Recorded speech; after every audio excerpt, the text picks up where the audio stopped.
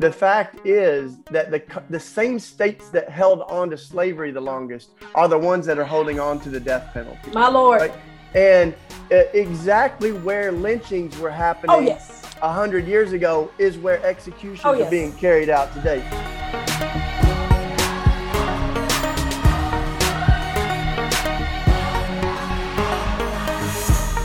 Welcome to all God's children. I was glad when they said unto me, let us go and talk about that taboo Trinity: race, religion, and politics. Thank you for joining the Raceless Gospel Podcast, where word meets flesh, and where we gather to talk about the sticks and stones that break the skin and bones of the body of Christ and the structure of a church service. I am your host and podcast pastor, Starlette Thomas.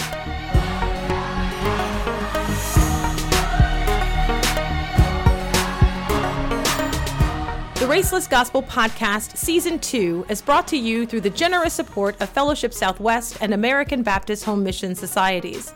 On today's podcast, I am joined by Shane Claiborne, who is the founder of The Simple Way in Philadelphia, heads up Red Letter Christians, and is a prominent speaker, activist, and best-selling author. Today, we aim to discuss the politics of death, the meaning of the death penalty, thoughts, prayers, and gun violence in America, to look at the numbers and listen to the story that they tell about us. Join us in the Amen Corner as we discuss the North American Church's response to the body count.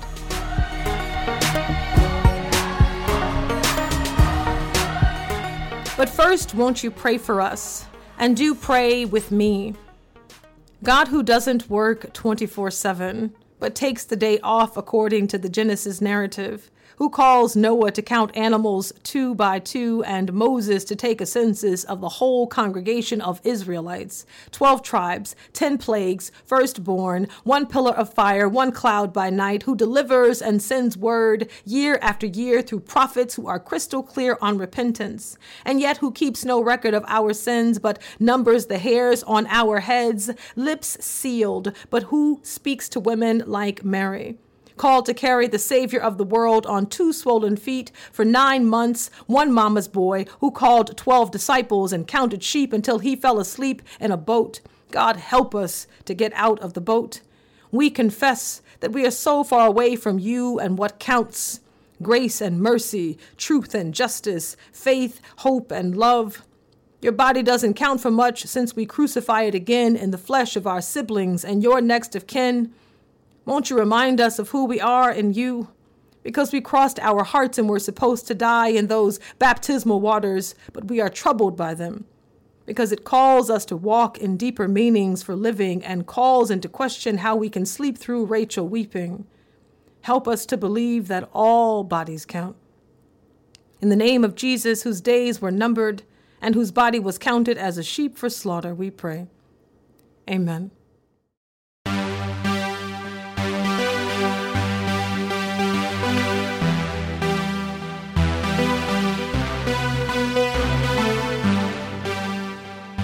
When I was growing up in the South in the early 1990s, when we contacted each other using pagers or beepers, during the worship service, persons offered a testimony. It was a weekly update on how God was at work in our lives. We began, first giving honor to God, who is the head of my life, to the pastor, visitors, saints, and friends. Well, today I want to testify about the North American Church's body count.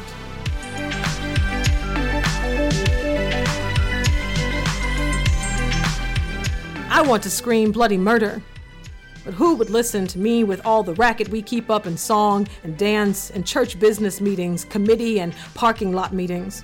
Who would hear me with all the shuffling of paper and feet? We are denying, betraying, abandoning, killing him, executing Jesus. We choose murder and deal in death. Barabbas! We want Barabbas. We kill him, though innocent. His hands are clean, but ours are dirty, wiped on our shiny suits, the pew or program used as a paper towel.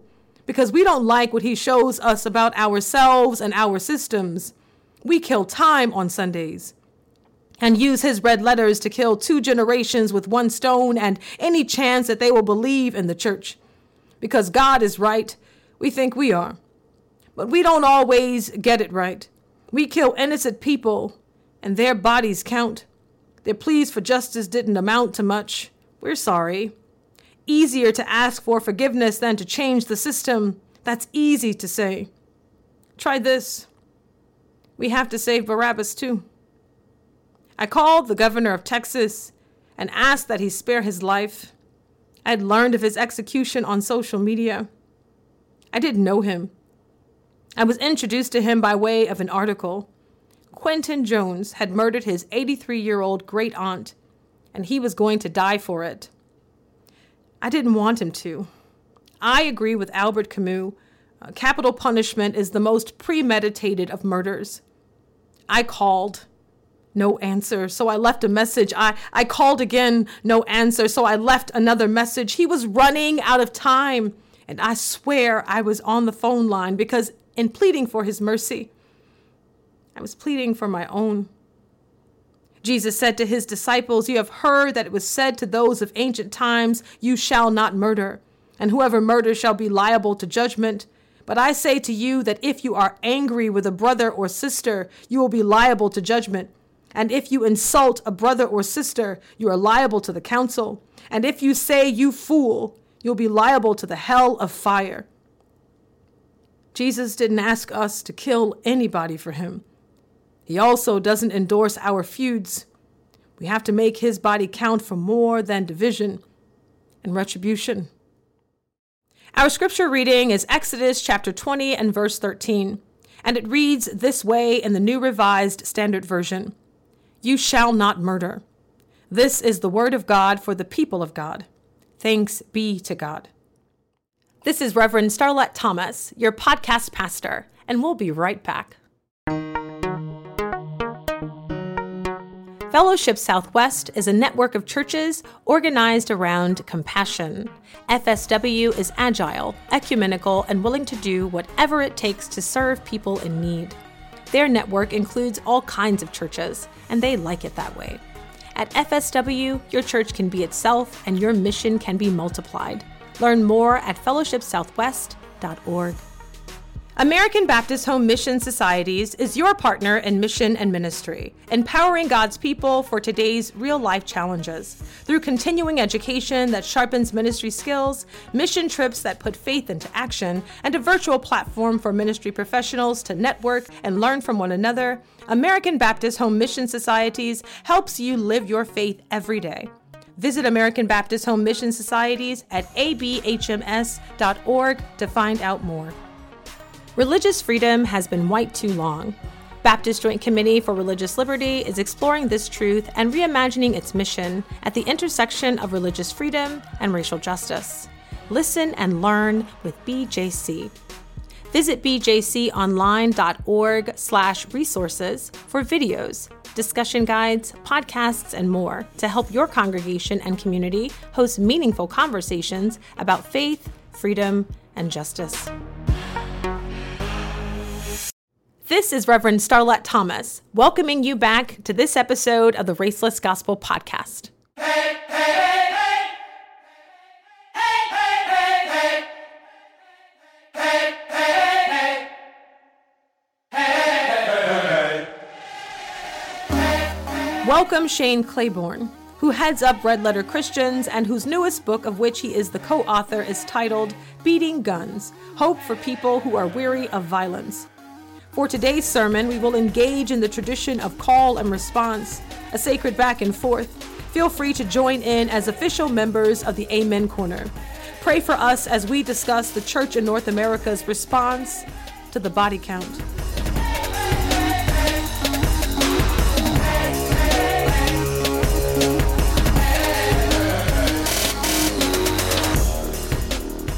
My first question is this. I'm going to set it up a bit. It says the church has a violent side and its own body count.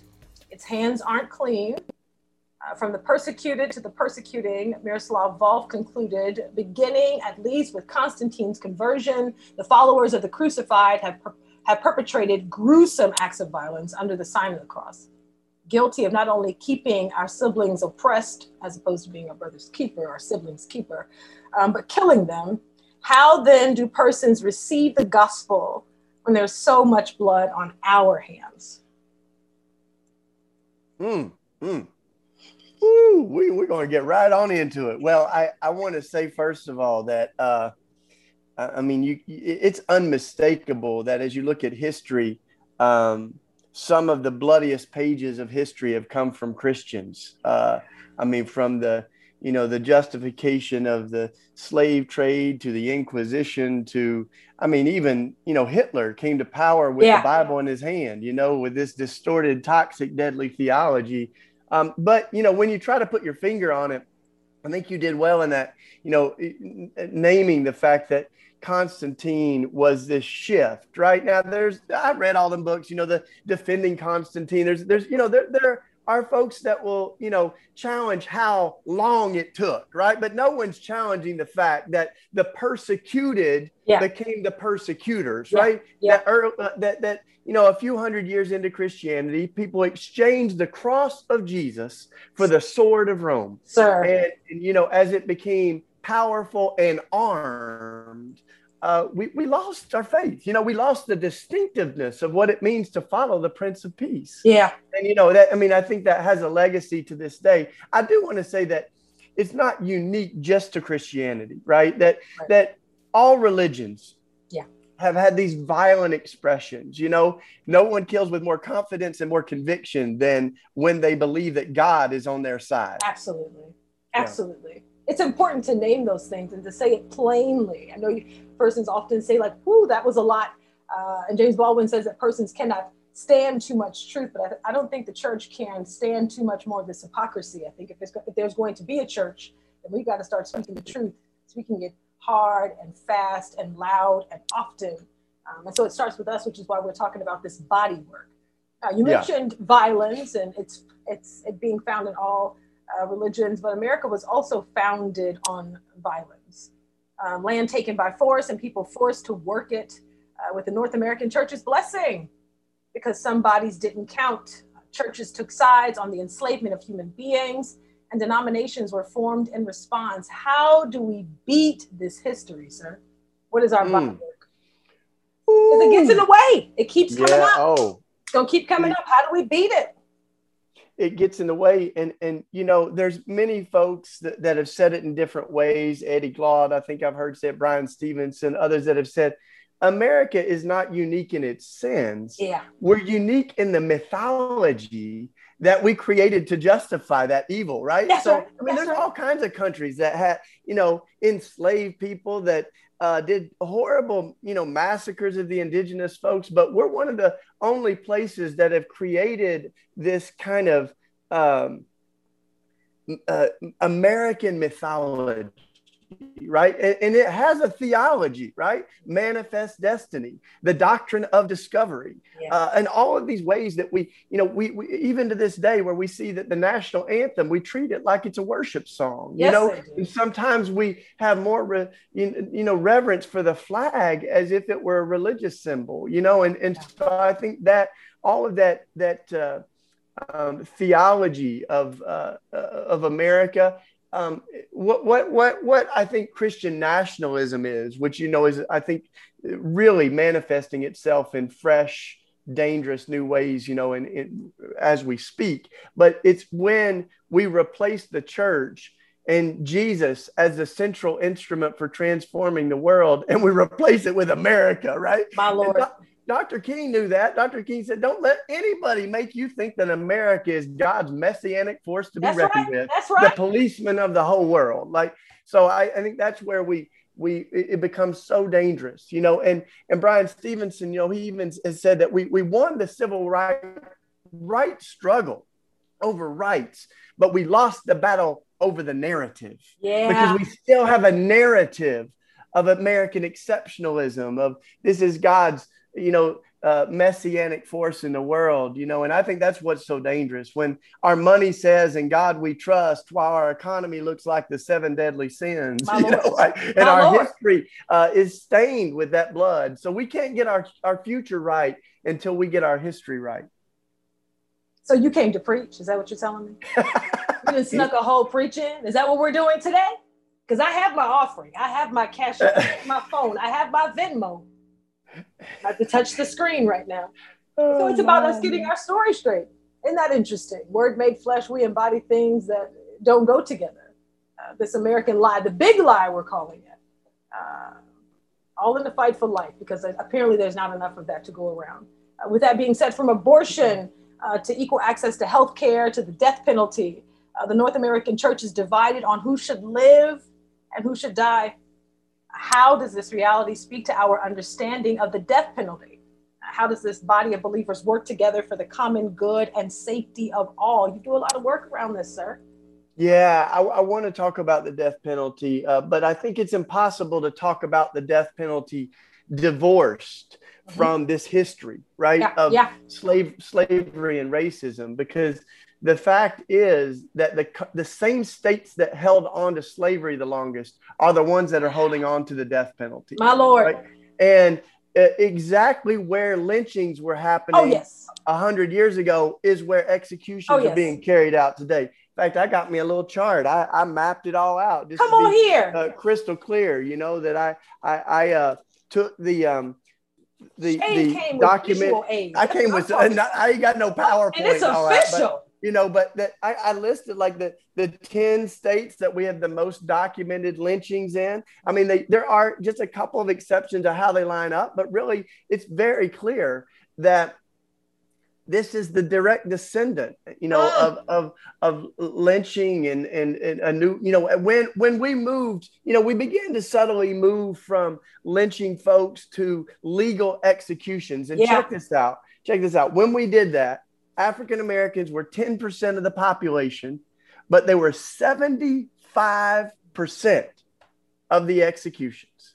And now, I mean, you fast forward, 70, 75 years, some things have changed, but a lot of things haven't. In the criminal justice system, and specifically with the death penalty, you can see some of the most unevolved parts of our social infrastructure, African Americans now about 13% of the population of the U.S., but still make up almost half of death row and over a third of all of our executions. And it's really clear that what determines who actually gets executed is not the atrocity of a crime. I mean, we like to think that this is for the worst of the worst, but the truth is it's for the poorest of the poor and disproportionately people of color.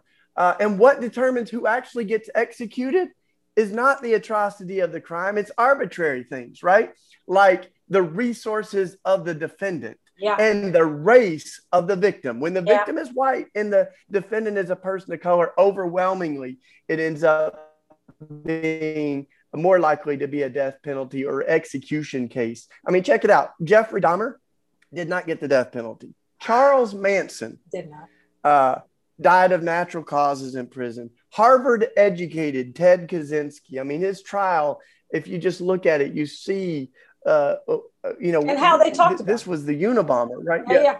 Right. So I'm not saying I'm against the death penalty, even for Ted Kaczynski, but I also think that we got to really name how race continues to play a major role in this. And, I wrote a book on this partly because of that, building on the other, great work of so many others, Brian Stevenson, James Cone, so many others. But, there's still cases where, like Dwayne Buck in Texas, he's still on death row. And check this out. In his case, an expert witness, so-called expert witness, presented evidence in sentencing. And in sentencing in Texas, what's considered is this crazy idea of future dangerousness, as if we can predict that someone can be a danger in their future, right? So Dwayne Buck and so many others like him they presented evidence that said that Black folks are more likely to be violent than white folks. And this was in court. And, and so he was sentenced to death. I mean, that's been challenged now, but I mean, it is not you still see cases where the defendant is referred to by the N-word, by the judge, or by the lawyers, even by their own defense attorneys sometimes, right? I mean, so this system has got to go. And that's why we see, innocence is a major thing to consider when we look at the death penalty. For every 8 executions that we've carried out, there's been 1 exoneration, 1 person proved innocent. So I'm like, think about that. If every 9 planes that took off, if one of them crashed, you'd be like, whoa, we got a problem up here. Right. Like stop flying the airplanes. Right. And so, but that's, and with the death penalty, you can't bring someone back from the dead, and that's why it also raises questions, I think, even for folks that have a conservative ideology. How much do we trust the state with this irreversible power of life and death when we can see our track record, when we can see our history? We know how broken our system is. I mean, we look at, so anyway, but this is the other thing I want to say, Star, is that I grew up in Tennessee talking about being pro-life. And I saw how narrowly we had defined what that means, really to one issue of abortion, right? And we would be more accurate to say we're anti-abortion or we're pro-birth rather than pro-life. Because as soon as you're born, everybody forgets about you, So it's like, I think, like, to me, I believe every person is precious. Every person is made in the image of God. And that's why, I'm a part of the movement for Black lives. It's why I care about immigrant lives. It's why I want to work against gun violence and the environmental crisis and the death penalty. So this is what I found, though, that was so haunting, is that on the death penalty would not stand a chance in America if it weren't for Christians. Well, it has survived, not in spite of us, but because of us. We have been absolutely on the wrong side of this issue. You think about Texas. Half of all the executions in the country are in Texas, and it has a Catholic They do governor. it bigger in Texas, though. We get the Bible Belt is the death belt. So that's a problem, So and beyond that, at the center of our faith is an executed Savior. Yes. I mean, we've had a suspicion of state violence since 33 AD. So I think we got to rethink this thing. That the folks that are worshiping an executed Savior on Sunday are championing the death penalty on Monday. That's a problem. Don't preach like that and then try to come down like you've done nothing. Don't do that. I mean, that's why it's a Shannon got worked up, y'all. Y'all can't see it, but beads of sweat are dropping on his forehead right now. If he were in the pulpit, if I were near him, I'd slap his back and say, "Preach, sir." Y'all give me a towel, somebody. Isn't that interesting, though, that we celebrate this risen Savior? We believe in regeneration and new birth and new humanity. But don't give people a second chance. There's a practice of ministry of reconciliation. Decide this person is their future is dangerous, and we don't give them the same grace that God gives us. Christians don't do that. It's always shocking. I mean, it's as if we have missed the entire point of the gospel. Sir. I mean, how much more clear could Jesus be than I have not come for the healthy, I have come for the sick. I didn't come for the righteous, but for the sinners. Blessed are the merciful, for they will be shown mercy, right? And I think like what Jesus did on the cross is expose all of our systems of violence and the violence in our own hearts, but not in order to glorify it, in order to subvert it, to undermine it, right? With love, forgiveness, and an empty tomb. So we miss the entire point of Jesus's life, death, and resurrection, I think, when we then try to judge somebody and execute somebody. And so many of us that are doing that as Christians, it really boggles the mind for me. Absolutely. So there is a conundrum, though, because the North American church is made of both gun lovers and victims of gun violence. So how do we beat guns despite our differences? Yeah, and these are not disconnected, right? I've been, I believe when I read the early Christians, one of the things that is most powerful, I've got a book over here called The Early Church on Killing, and it's just their own words and what they have to say about killing. And they speak so consistently against violence in all of its different manifestations. I mean, this book's kind of sectioned out, and they have a section on abortion. because the early Christians did talk about abortion, but it wasn't the only issue they talked about. They talked about militarism and war. They talked about the gladiatorial games, which they saw as an expression and a glorification of violence in their own culture. And then they talked about the death penalty. The early Christians, I mean, it didn't hurt that they were victims of the state death penalty, but I mean, but meanwhile, they're like, no, even when someone was going to be baptized, if they said if they worked for the state in that capacity of carrying out executions, they needed to reconsider their vocation. They did the same thing if you worked in the brothels, right? They had a whole list of different careers that they were like, if this is where you're at right now, when you come to Jesus and you get baptized, we're going to rethink your job, all right?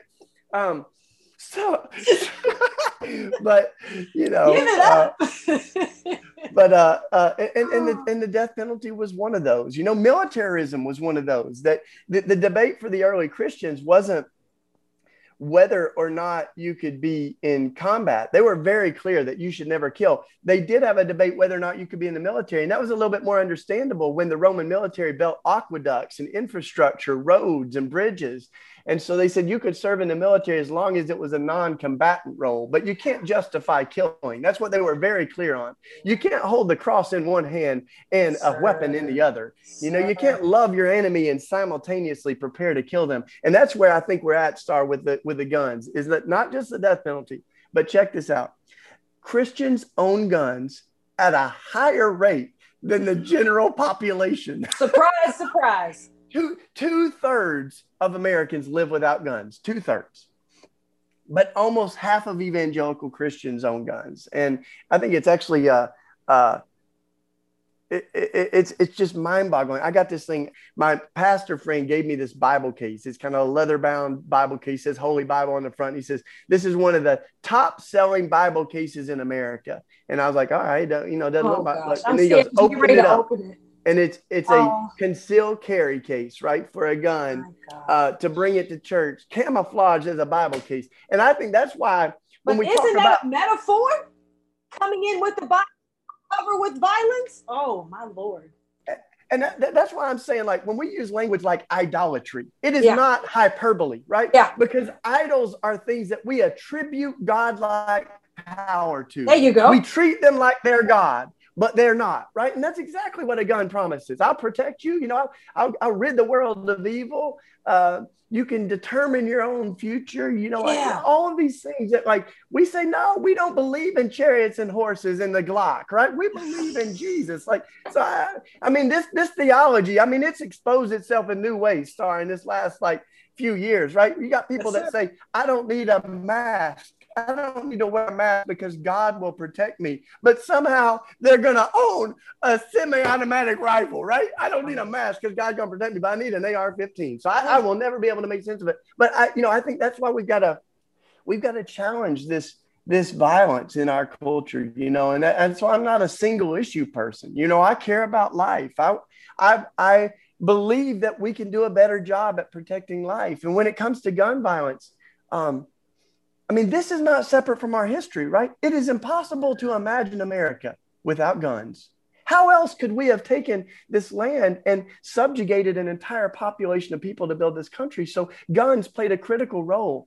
And in fact, there's a group of Native Americans that called them spirit weapons because they said that they could only be created by a malevolent deity. Humans couldn't invent something so horrific. And so this like violence is in our land, right? We think of that first inaugural murder all the way back, right outside the Garden of Eden, Cain and Abel.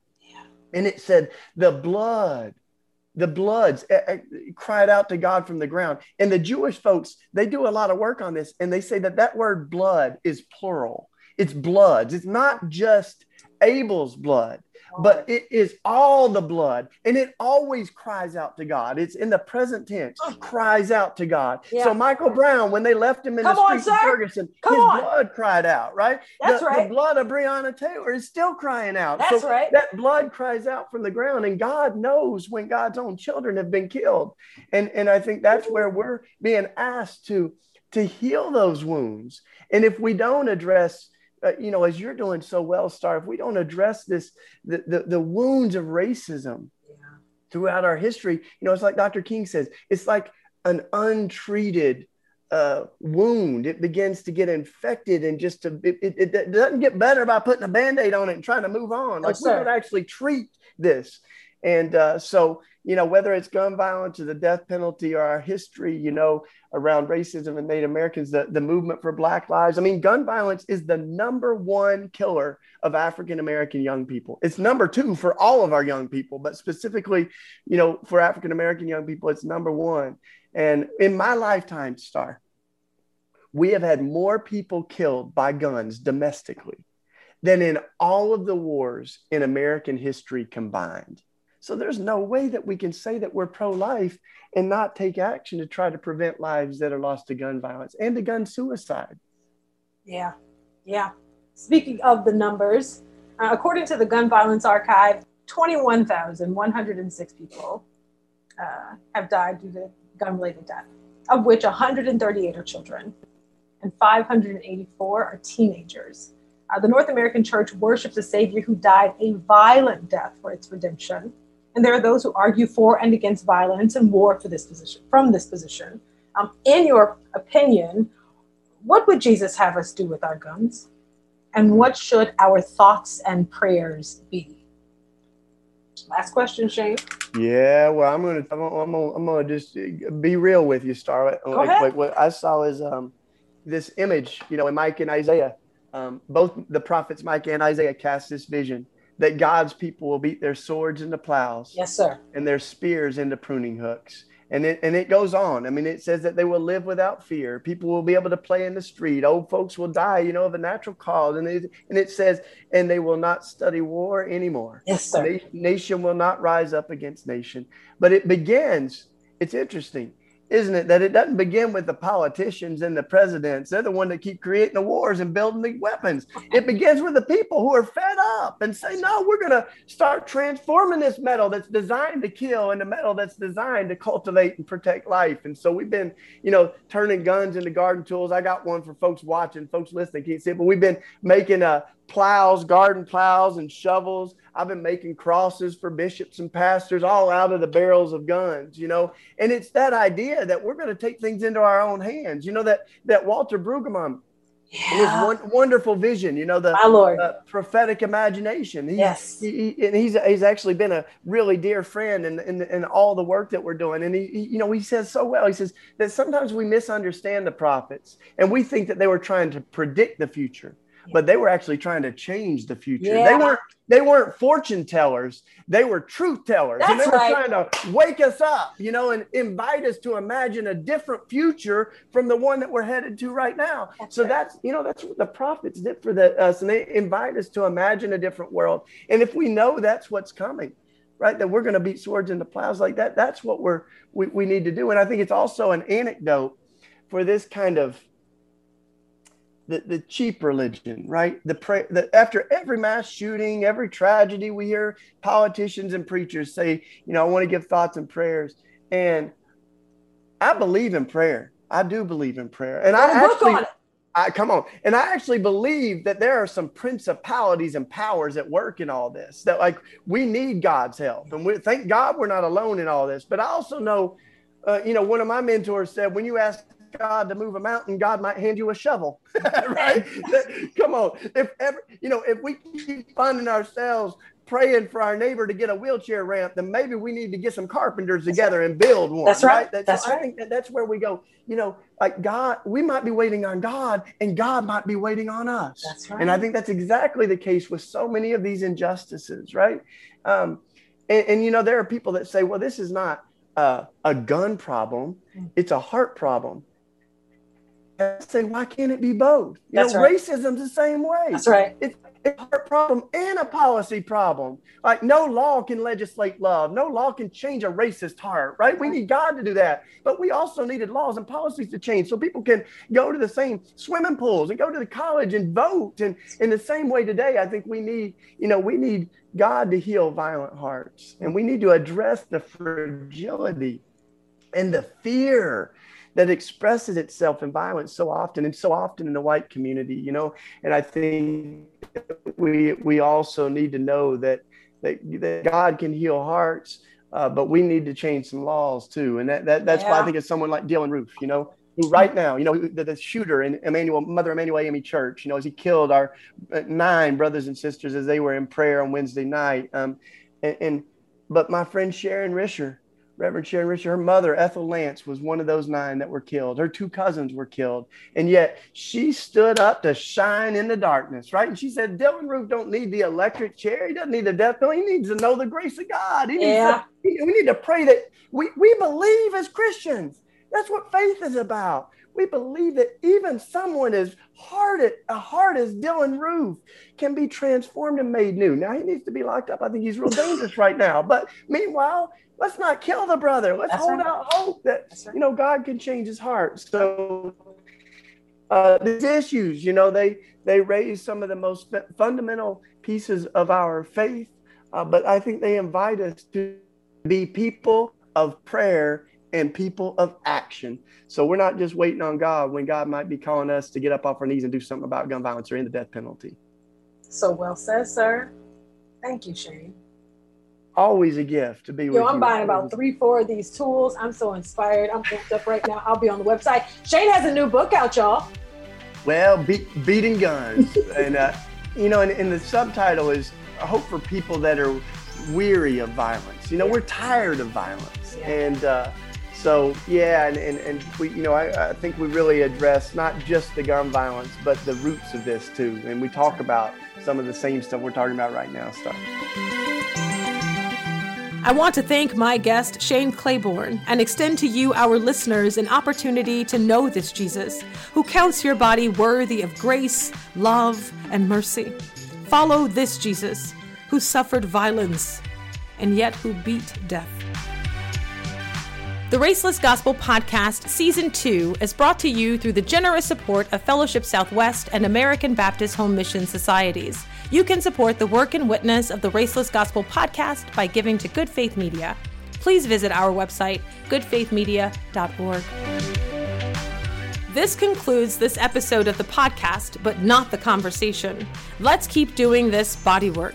Head over to our Fellowship Hour at Raceless Gospel Podcast on Facebook and Instagram, and Raceless Gospel Pod on Twitter. Absent in the body, but present in the Wi-Fi spirit.